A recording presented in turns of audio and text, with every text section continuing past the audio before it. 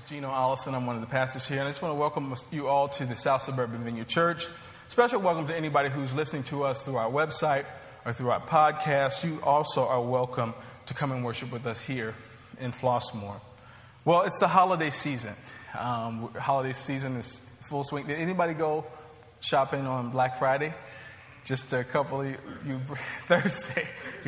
Wow. Online, that doesn't count. That doesn't count. But the holidays are in full swing. And my mom, for Thanksgiving, instead of just going over to her house and cooking a big meal, this time she rented this condo over in Wisconsin Dells, and myself and all of our siblings and all of our family and children sort of gathered for a couple of days up in Wisconsin. I would tell you, I just left there not only full from the meal, but I left very full because I just was very in touch with how blessed I am. And I'm very in touch with how much God has given me and how together we are during the holidays. And I just felt extremely blessed. And it seems to me that around the Thanksgiving holidays, especially, I'm usually put in touch with how thankful and how grateful I am. I'm also usually reminded of how ungrateful that I could be throughout the rest of the year. You know, as Thanksgiving rolls around and I'm just filled with gratitude, I'm filled with appreciation, I can see all of God's blessings in clear view. I'm just filled with emotion sometimes, and I'm filled with gratitude, and I realize that there's generally a deficit throughout the rest of the year. But I thought this morning that as I came here right off the heels of Thanksgiving holiday, that I would sort of strike while the iron is hot, while Thanksgiving is still yet warm in your hearts. I thought I'd take the opportunity to talk about something that is absolutely necessary in the life of human beings, especially in the lives of those who call themselves Christians, and that is none other than gratitude. I've called this talk this morning simply, Gratitude is Essential. Gratitude is essential. One of the things that I've done in my life to help simplify my life and help me to see things with a very clear view is I've learned to sort of subconsciously ask myself, what is essential? What is necessary? In other words, what do I need? And everything else beyond that is bonus. What do I need to be the person that God has called me to be? What do I need to fulfill God's purpose for my life? Okay? So when I consider what God's purpose is, to love God and to love others, I compile a short list of things that I absolutely need in my life if I'm going to do that well. There are certain things that are good. There are certain things that it's really nice to have those things, but there is a short list of things that you can't even begin to fulfill God's purpose in your life without those.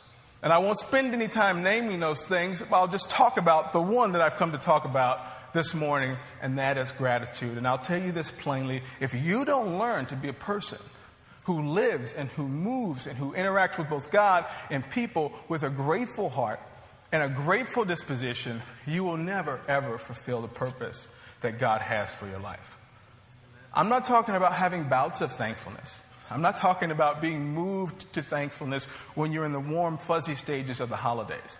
I'm talking about if we don't learn to camp out in a stage or in a place with a heart of gratitude, life will be very, very difficult. We'll be spinning our wheels, and we'll always be wondering, Lord, why can't I walk in your best for me? Why can't I feel this deep and abiding peace? Why can't I enjoy the promises that your word provides? There's a short list of things that we must have, things that we must do. Gratitude is one of those. And I just want to talk about gratitude this morning. I want to look at a passage of Scripture that I think captures this quite plainly. It's Luke chapter 17. If you don't have a Bible, by the way, there's Bibles on the edges of each row. You can take one of those Bibles with you if you don't have one of your own, but we'll also be projecting the Scriptures on the screens in front of us. Luke chapter 17. We'll read a short passage of Scripture, and then we'll pull a few things out. Before I do that, let me pray. Lord, thank you so much. Lord, thank you so much for your goodness.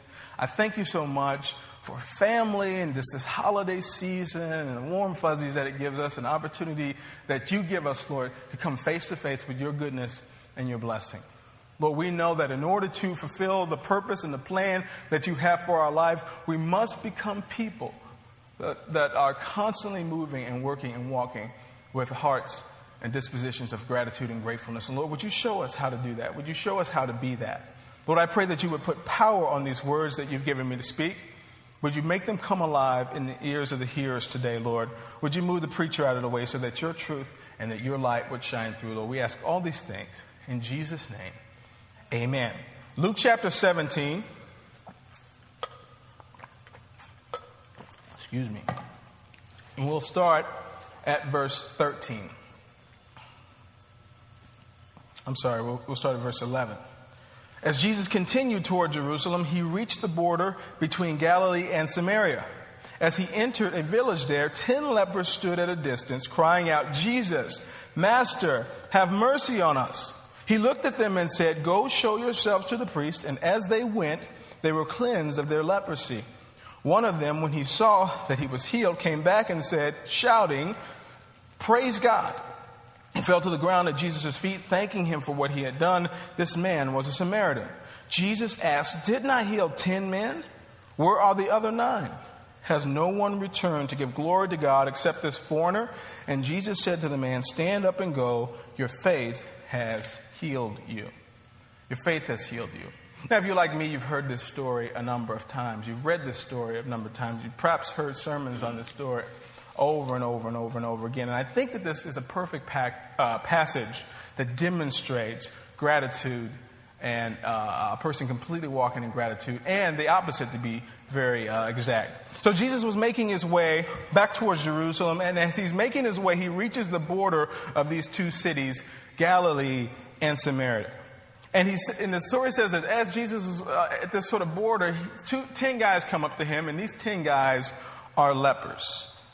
They're calling to Jesus from a distance. And you have to understand, leprosy was this sort of nasty skin disease. And leprosy in biblical times was an absolutely terrible thing. You had all these sores over your body. It was highly contagious. And because it was highly contagious, you had to sort of be quarantined. You couldn't be within the general population. You had to be sort of set apart. You had to do all these things in order to let people know that you were an untouchable, that you were a leper. You had to wear torn and tattered clothes. You had to have your hair sort of shabby and unkempt. You had to cover the lower part of your face. You had to yell, "Unclean, unclean," each and every time you encountered a person in the distance. It must have been a very lonely and unsatisfying life for those who were lepers. Not to mention the fact that leprosy was considered a punishment from God. In Jesus' day, if you were rich, they assumed that God was shining down on you, that you were in his favor, that he was blessing you. If you were sick, especially with something like leprosy, people just automatically assumed that you were a wretched sinner and you were getting what you deserved from God. So we see these 10 lepers, and they see Jesus afar off, and instead of yelling what they're supposed to yell, which is "Unclean, unclean," they simply seize an opportunity. Knowing who Jesus is, they say, "Listen, have mercy on us. Have mercy on us." And we've read stories where Jesus has healed people before. We're waiting for Jesus to do something cool and Jesus-like. Instead, Jesus just says, "Okay, go show yourself to the priest." In other words, go do what you're supposed to do once you're healed. And the implication is, on your way there, you will be healed. So they go to the priest, as Jesus said, and on their way, they find themselves miraculously healed. Now imagine these guys walking along, having lived the life of a leper, and they're walking to do what Jesus tells them to do, and they find suddenly that they're healed. But something happens after they're healed. 9 of these guys continue on to get on with their life, to show themselves to the priest, to get back to normal. But one of the guys turns around. And comes back and says thank you to Jesus. I imagine that their life is about to get 10,000 times better as they find themselves healed from this disease. But one man stops in his tracks, he turns around, and he comes back to say thank you to Jesus.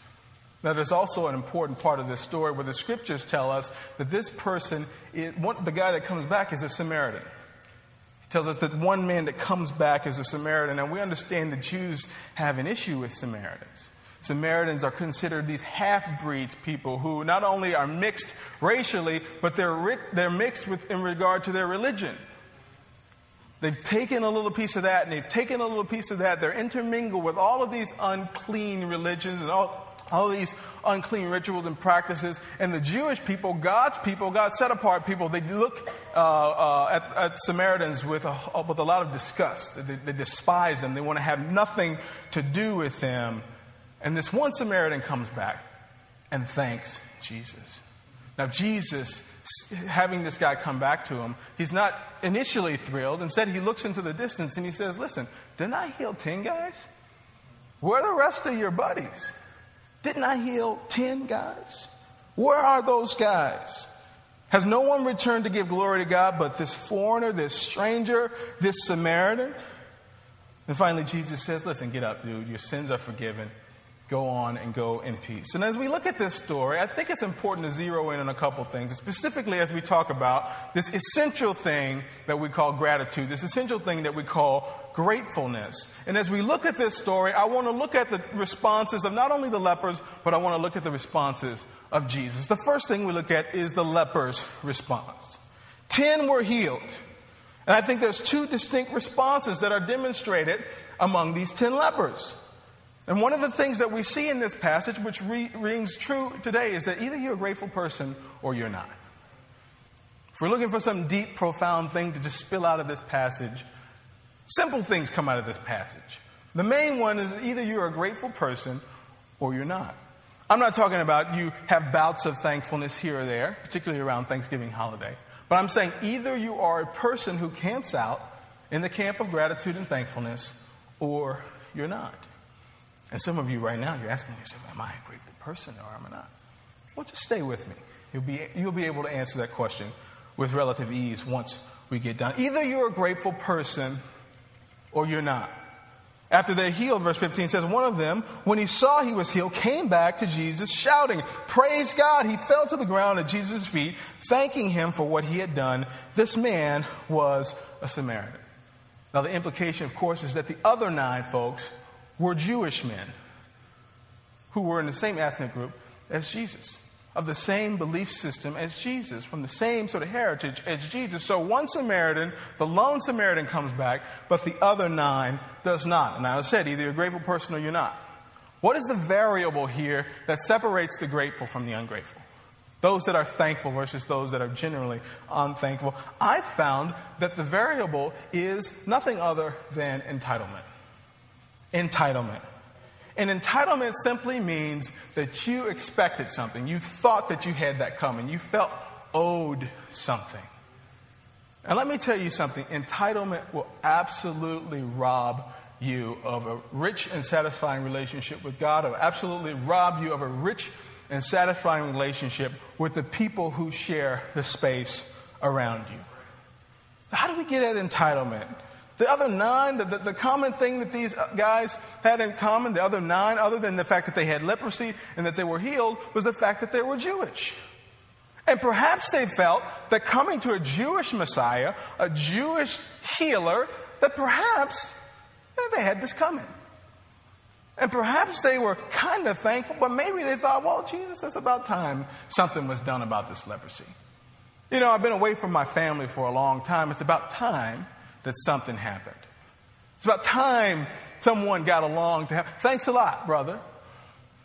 Thanks a lot, Jesus, my fellow Jew. Thanks a lot, because somehow when we don't thank people, when we don't think about being grateful, somehow there's a connection between that and a sense of entitlement.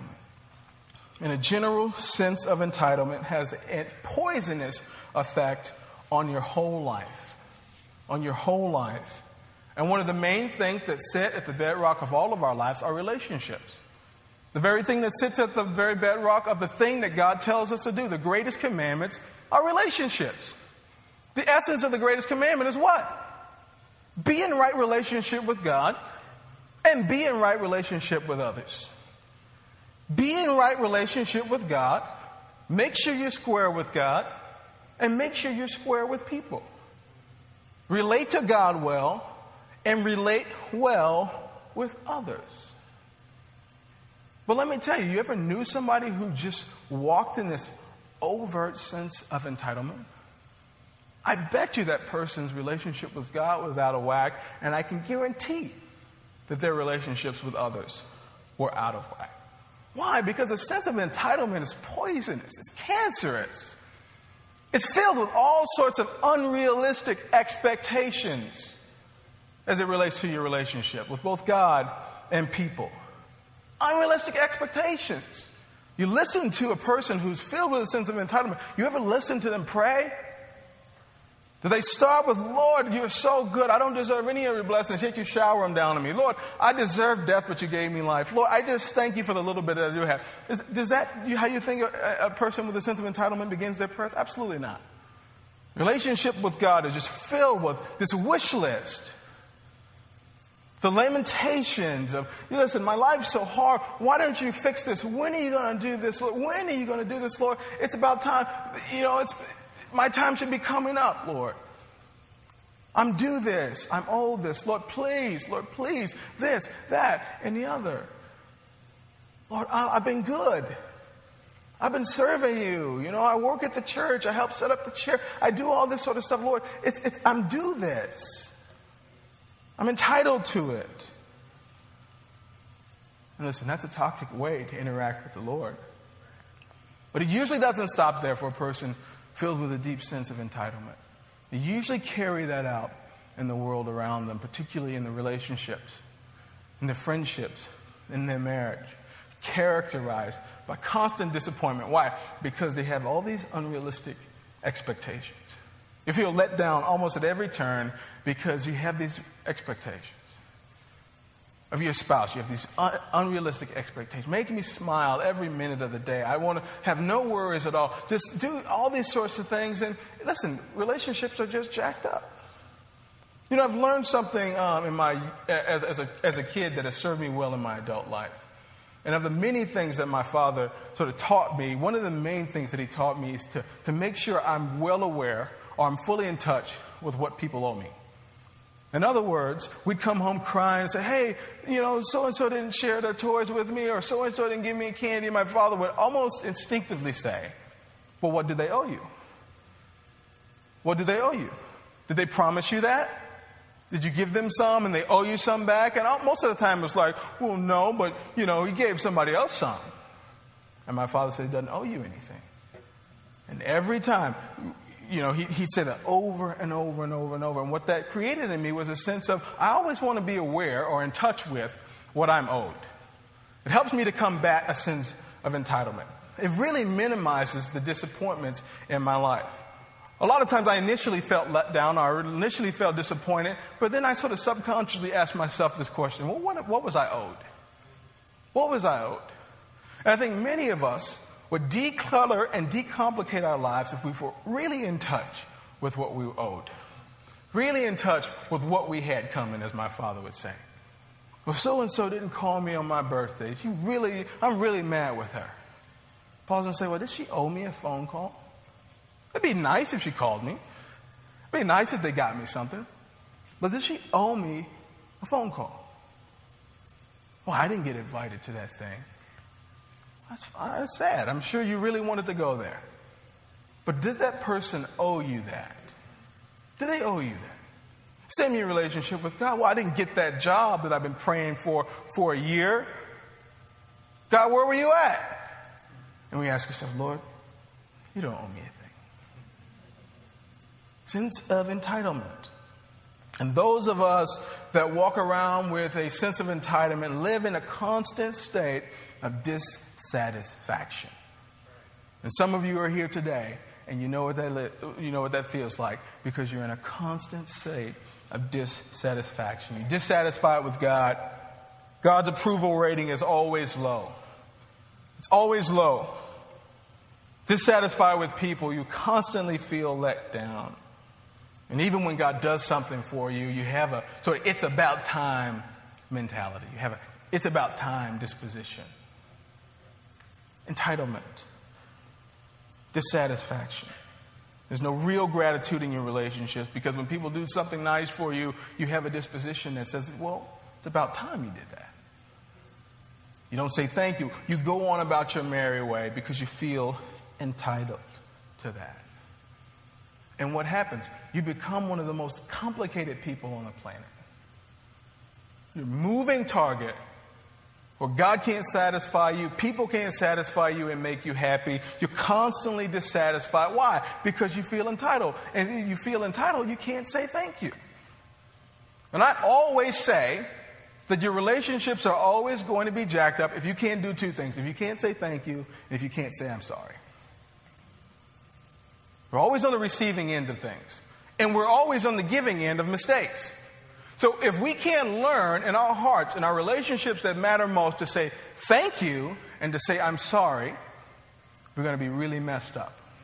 And some of us in this room this very day are in a messed up state. None of our relationships have any depth or meaning or fulfillment because we can't say thank you. Can't say thank you. And even if we say it, we don't mean thank you. It's a social nicety. It's a learned behavior. But how many of you know that gratitude, you feel that? You give somebody something and they're genuinely grateful for what you've given. You feel it. You see it in their eyes. You see it in their smile. Their disposition is one of gratefulness, and that says that in their heart, they're thankful. But when you're not thankful, when you have a sense of entitlement, when your life is characterized by disappointment, the quality of your life is very poor because your quality of relationship with the people and the God that matter most are generally out of whack. And I think this might be what was at play in these Jewish men. They might have felt entitled to this. Because they felt entitled to this, that natural sense that should have kicked in and said, let me go back and thank the Lord for this. It was completely overridden by the desire to get back to normal and to do what they wanted to do anyway. So that was the nine lepers. But we see a completely different and opposite reaction from the man who we simply know as a Samaritan man. A despised Samaritan who had nothing in common with Jews, who shouldn't have even been approaching Jesus.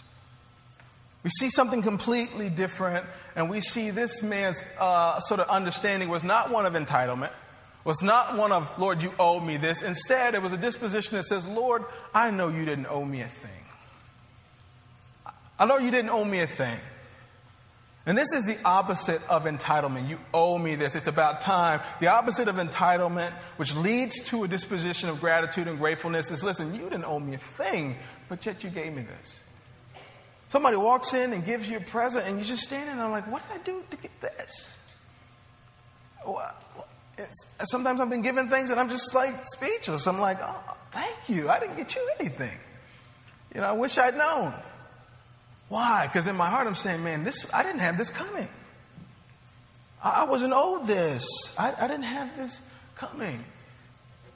Samaritan man is very in touch with the fact that Jesus doesn't owe him a second look. And yet, Jesus brings healing to him. And it's out of that understanding that the Lord owed me nothing, and yet He's changed my life. He's changed my life. I can go home and hug my wife now. I can tuck my kids in. I can go back to my job. I can earn an income again. I can hold my head up high. I can move and walk among the public again. I can go and worship. My life is drastically different. I didn't deserve this. Let me get back and thank this man. Let me get back and say thank you because I appreciate it. It's a natural response from a person whose heart was filled with gratitude and thankfulness. It's the opposite of entitlement. It was the opposite of indifference. And as we look at how these lepers, particularly these guys that are in these two groups, the 9 and the 1, we look at how they respond. I think it's equally important, if not more important, to study Jesus' response to these guys. Jesus says, didn't I heal 10 men? Where are the other 9? Has no one returned to give glory to God except this foreigner? Now, Jesus can be a mysterious character sometimes. How would you like it if you came to somebody? It's just like me showing up at a party by myself, and I'm greeting you, and instead of saying, hi, good to see you, you say something like, where's Shannon? Where's your wife? Like, hey, David, how you doing, man? Where's JoJo? Where are your kids? I'm like, dude, I'm right here.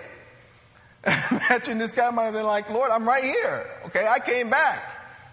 But what does Jesus say? He says, listen, excuse me, guy, can you step aside? Where are the others? Did they stop and get a drink? Where are the other 9 guys that I healed? Nobody's come back but the Samaritan. Now, I think Jesus didn't do this to be rude to this fella. I think the master might have known that we might be reading this some thousands of years later. And I think what Jesus illustrates in these few sentences is that he is expecting gratitude. He's expecting it.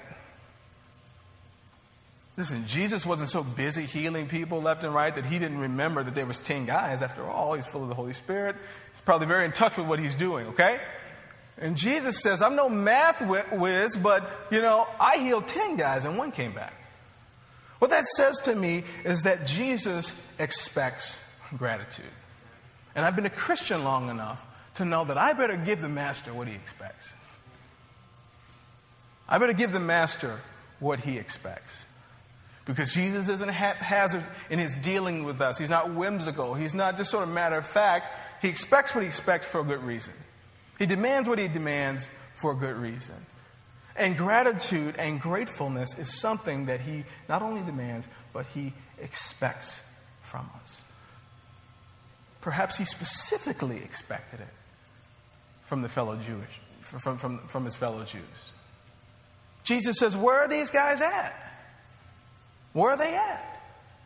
And you better believe that when the Lord looks down and surveys the goodness and blessing that he's given you in your life, you better believe that he expects gratitude. Now, what you may ask this morning, well, how do I figure out what to give thanks for and what's kind of owed me? Let me put it this way. When you understand that we are in our very nature sinful and selfish. In other words, you came out of the box sinful and selfish. And the scriptures tell us that what sinful, selfish people deserve, death, separation from God, complete and utter annihilation. The wrath of God is what we deserve because of our sinfulness. And even after the Father has died for our sins, we continue to sin in our own sinful nature. What we generally deserve is death, separation from God. Absolutely none of his goodness, absolutely none of his mercy, absolutely none of his favor. That's what we absolutely deserve. So anything, from my vantage point, on top of death and annihilation is bonus. Okay? Anything on top of complete separation from God, complete separation from his blessings and his goodness, anything on top of that is bonus. The scripture says that every good and perfect gift comes from the Father of lights above. Every good and perfect gift, whether you're a devout Christian or a wretched sinner, everything good in your life comes from the Lord. Even those things that you don't have the wisdom to label as good, all of those things come from God. So in every space, in every stage of life, around every corner, if you wake up and breathing, you can open your eyes, if you can move your limbs, if you have the luxury of having so much as a spare change cup in your house, you're among the richest people in the world. That's room to give thanks. That's reason to be grateful. It's reason to say, Lord, thank you that my body isn't racked with pain. And even if it is sometimes, I thank you that I can move and I can walk around and I can go to work. Thank you, Lord, that I can grab my kids in the morning and hug them. I thank you, Lord, that I have a hot meal on the table, because some people in this world doesn't have that. Perhaps some people on your block, they don't have that luxury. And the Lord expects gratitude. He says, where are those guys? Where are they at? Why aren't they here? No one has returned to give glory to God except this foreigner. Except this foreigner. I think there's something hidden in that sentence that I think is almost universally true as it relates to our life with Jesus as Christians and the things that God happens to do for those that are on the outside of the faith. I love praying for and giving words to prophecy to people who are not church people. They just seem to appreciate it more. A friend of mine, Robbie Dawkins, who has a wonderful healing ministry, says, listen, we don't see the type of healings that we want to see in our church, specifically because that's not particularly where God intended that stuff to be operating for the most part. If you look at it where Jesus did ministry, you look at who Jesus healed, he was healing like wretched people on the outside of the faith.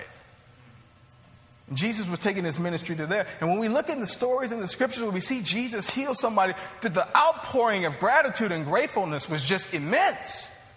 They couldn't believe that a wretched person like myself would even be considered by the Master.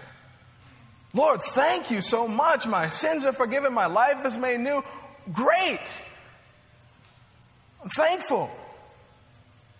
And Jesus said there's something wrong with that. That the foreigner, the person who've just gotten a slither of my goodness, they've seen a slither of my power. This is new to them. And they have more gratitude and they have more gratefulness. The foreigner, the person on the outside of the faith, they have more gratitude. They have more thankfulness than those of us who experience it on a daily basis. We've taken it for granted. We've gotten used to God's goodness. We've gotten used to God calling us out in a crowded room and giving us a word. We've gotten used to getting prayer in small group and having our aches go away. We've gotten used to having a family, community of faith where we can be a part of and we can just love on one another and be loved on. We've gotten used to that. We've taken it for granted, so much so that we don't even thank God for it anymore. But we want some big stuff. Take away this cancer, Lord, and then we'll talk about gratitude. Okay? Lord, deal with this lump that I've had for a couple years, and then we'll talk about gratitude. Heal my mother, or bring my wayward son back to me, and then we'll talk about it. And the Lord says, listen, has the only one returned to give glory except this foreigner? Is the only one who is excited about my goodness? People who are strange to it? People who are on the outside? God expects gratitude. So he looks past this guy. He's looking for these other guys. And finally, he decides to deal with the guy that's standing in front of him. Verse 19. And Jesus said to the man, stand up and go. Your faith has healed you. Stand up and go. Your faith has healed you. Now, by all accounts, if you study this scripture, Jesus essentially is not just bringing healing to this guy, but he's bringing healing to this guy. And by healing, I mean salvation. And oftentimes when Jesus heals somebody, after he heals them, he'll say something like, salvation has come to your house. Or go and sin no more, which is an indication that not only has the physical ailment been healed, but the thing that needs healing the most is healed, and that is your soul. God's concerned about your soul. I'm concerned about your soul. When I come here preaching to you, I'm preaching at your soul because God cares about your soul. And what we've been trained to do when we go out into the streets and we pray for healing and a person gets healed and they see that excitement, we say, listen, what God did for your eye or whatever he's healed, what God did for your leg, he wants to do for your whole life. Well, Jesus said, listen, man, you think, being healed of that leprosy is something. I just did that for your whole life. You are completely healed, or some translators say you are whole, which means nothing missing and nothing broken. This Samaritan, this foreigner, was granted wholeness. Guess who missed out on that? Guess who blew an opportunity to be made whole? Guess who blew an opportunity to be made right with the King of Kings? With a great physician who not only has the power to heal our ailing bodies, but who has the power to do business and do work and to do surgery, life-saving work on our soul. Guess who missed out on that? I can count 9 people. I can count 9 of them. So all of a sudden, gratitude isn't just something that we ought to do out of obligation and out of duty. We should. But we find also that gratitude does what? It makes room for more. It makes room for more. It makes room for more. I find that the most blessed people are grateful people. I'm not talking about people who seem to have the most stuff, because I don't use that as an indication of blessing. I'm talking about people who tend to have a huge measure of functionality in their life, in their relationships, in their relationship to God and to others, the business dealings and the way that they sort of move through life, high level of functionality. I just find that those people tend to be grateful people. And I'm not talking about just getting on their knees and they thank you. They regularly make it a habit of turning around and going back to people who have helped them and people who have blessed them and people who have held doors open for them, and they regularly go back and they say thank you. And it's a biblical principle that gratitude, whether it be to God or to be to people around you, it makes room for more. In the Samaritan's case, he received not just healing, but he received wholeness and salvation. It makes room for more. One of the sentences, if you just sort of bugged my house at home, one of the sentences that you will hear me say constantly, as I'm usually talking to my young sons, as I'm giving them something. I mean, they're young enough where I have to basically give them their food out of the refrigerator and all this sort of stuff. I'm constantly giving them things. And not only am I constantly giving them things, I'm constantly saying this. What do you say? What do you say? What do you say? If I had if I had a nickel for every time I said, what do you say? I'd be a very wealthy man. I'd be a very wealthy man. Constantly saying to these boys, what do you say? And usually it's for a please, or it's usually for a thank you. And sometimes I don't even let it go until I get both. Sometimes I don't even let it go until I get both. So I'm handing something to my son Joseph, and I say, please, and before I let it go, thank you. Why? Because I want to teach them to be grateful people. I want to teach them to be polite and kind. More importantly, I just want that to be an automatic reaction to kindness that they're shown. I want it to be automatic. I want it to be automatic. That's the truth. How weird would it be if they're 18 years old and I'm still saying, what do you say, Joe? What do you say, son? Thank you. It's weird, right? But some of us, 19, 20, 30, 40, 50, and we haven't learned to be grateful. It's probably not your fault. But you're hearing this today, so now you're on the hook. Gratitude, not because you should, and you should, but because it makes room for so much more. And just as I'm holding on to the thing before I let it go, I'm waiting on that thank you, I imagine that God is doing the same thing. There are a great number of things in your life. The great number of things in your life. And God is saying, unfold your arms, get your hands off your hips because I don't owe you anything. And once you begin to figure that out and to soften your heart and move toward a place of gratitude, I will release some things. I will give you the full measure of your healing. I'll give you the full measure of your relationships. I will give you the full measure of those things that I planned and purposed to give you. But I can't have you thinking it's okay to be selfish. I can't have you thinking that it's okay to walk around as if I owe you something. Can't have you thinking that's okay. Can't have my sons walking in and out of the kitchen, in and out of my life, taking. I can't afford to do that. I'm charged with their education. And the Lord feels the same way. He can't have you thinking that that's okay. So I wonder what might unlock in your life if you move through life with gratitude. If you just made it a practice of being thankful, what might unfold? What might unlock? What might come unstuck in your world and in your life? What might? What might? Why? Because gratitude always makes room for more. What's the big picture here? The big picture is that gratitude is something that we should move from the optional category, or that will be nice category, and we should move it squarely to the category of things that we absolutely cannot get about without. And let's despiritualize and demystify this concept. This is a life purpose issue, and it deals with your relationship with God as much as it deals with your relationship with people. It deals with both of those realms.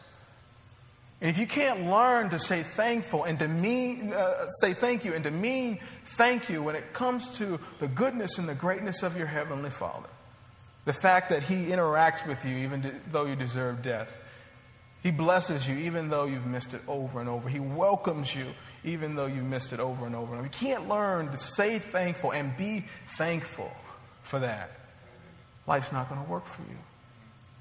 You can't learn to turn around in your life and say thank you to your spouse and to the people who have held doors open for you, made things happen for you. Life's going to be complicated for you. And you'll always stay stuck because you won't be fulfilling God's purpose which is to be square with Him and to be square with others. Friends, what sits at the very foundation of that is gratitude and thankfulness. Worship team, you can come up. So I ask you a simple question this morning as I conclude. Where are you today? Where are you this morning? Some of you say, you know what, I'm so far from being a person that's thankful. I'm so far from just sort of camping out in a place of gratitude and thankfulness, it's not even funny. And I can see, preacher, how my life is complicated because of it. Some of you, that's where you are. Others of you say, you know, I have moments, I have spells where I move in and out of gratitude, in and out of seasons of thankfulness, but it's not nearly as constant as I'd like. It's not nearly as constant as it should be, but I'm just in a very, very in and out place. And others of you, what I'm saying rings true because you've camped out, you've pitched your tent in a place of gratitude and thankfulness. Some of you have been brought from such humble or such sort of tragic beginnings, and you're so in touch with what God has done for you, and you're so in touch with what God has blessed you with, and you're so thankful and you're so grateful. Listen, that's the place to be. And for those of you who find yourself, those of us, I should say, who find ourselves in those first two categories, listen, I came here to put a mirror in front of you this morning.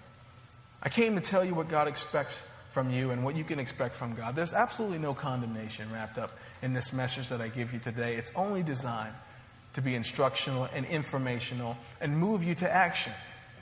So if you can be honest with yourself about where you stand, which of those categories you fall into, I think that as we worship, and if with a sincere heart you ask the Lord to sort of break up the rocky ground, break up the sense of entitlement, break up whatever causes you to not be thankful or grateful, both God and with other people, I think that the Lord will do that for you.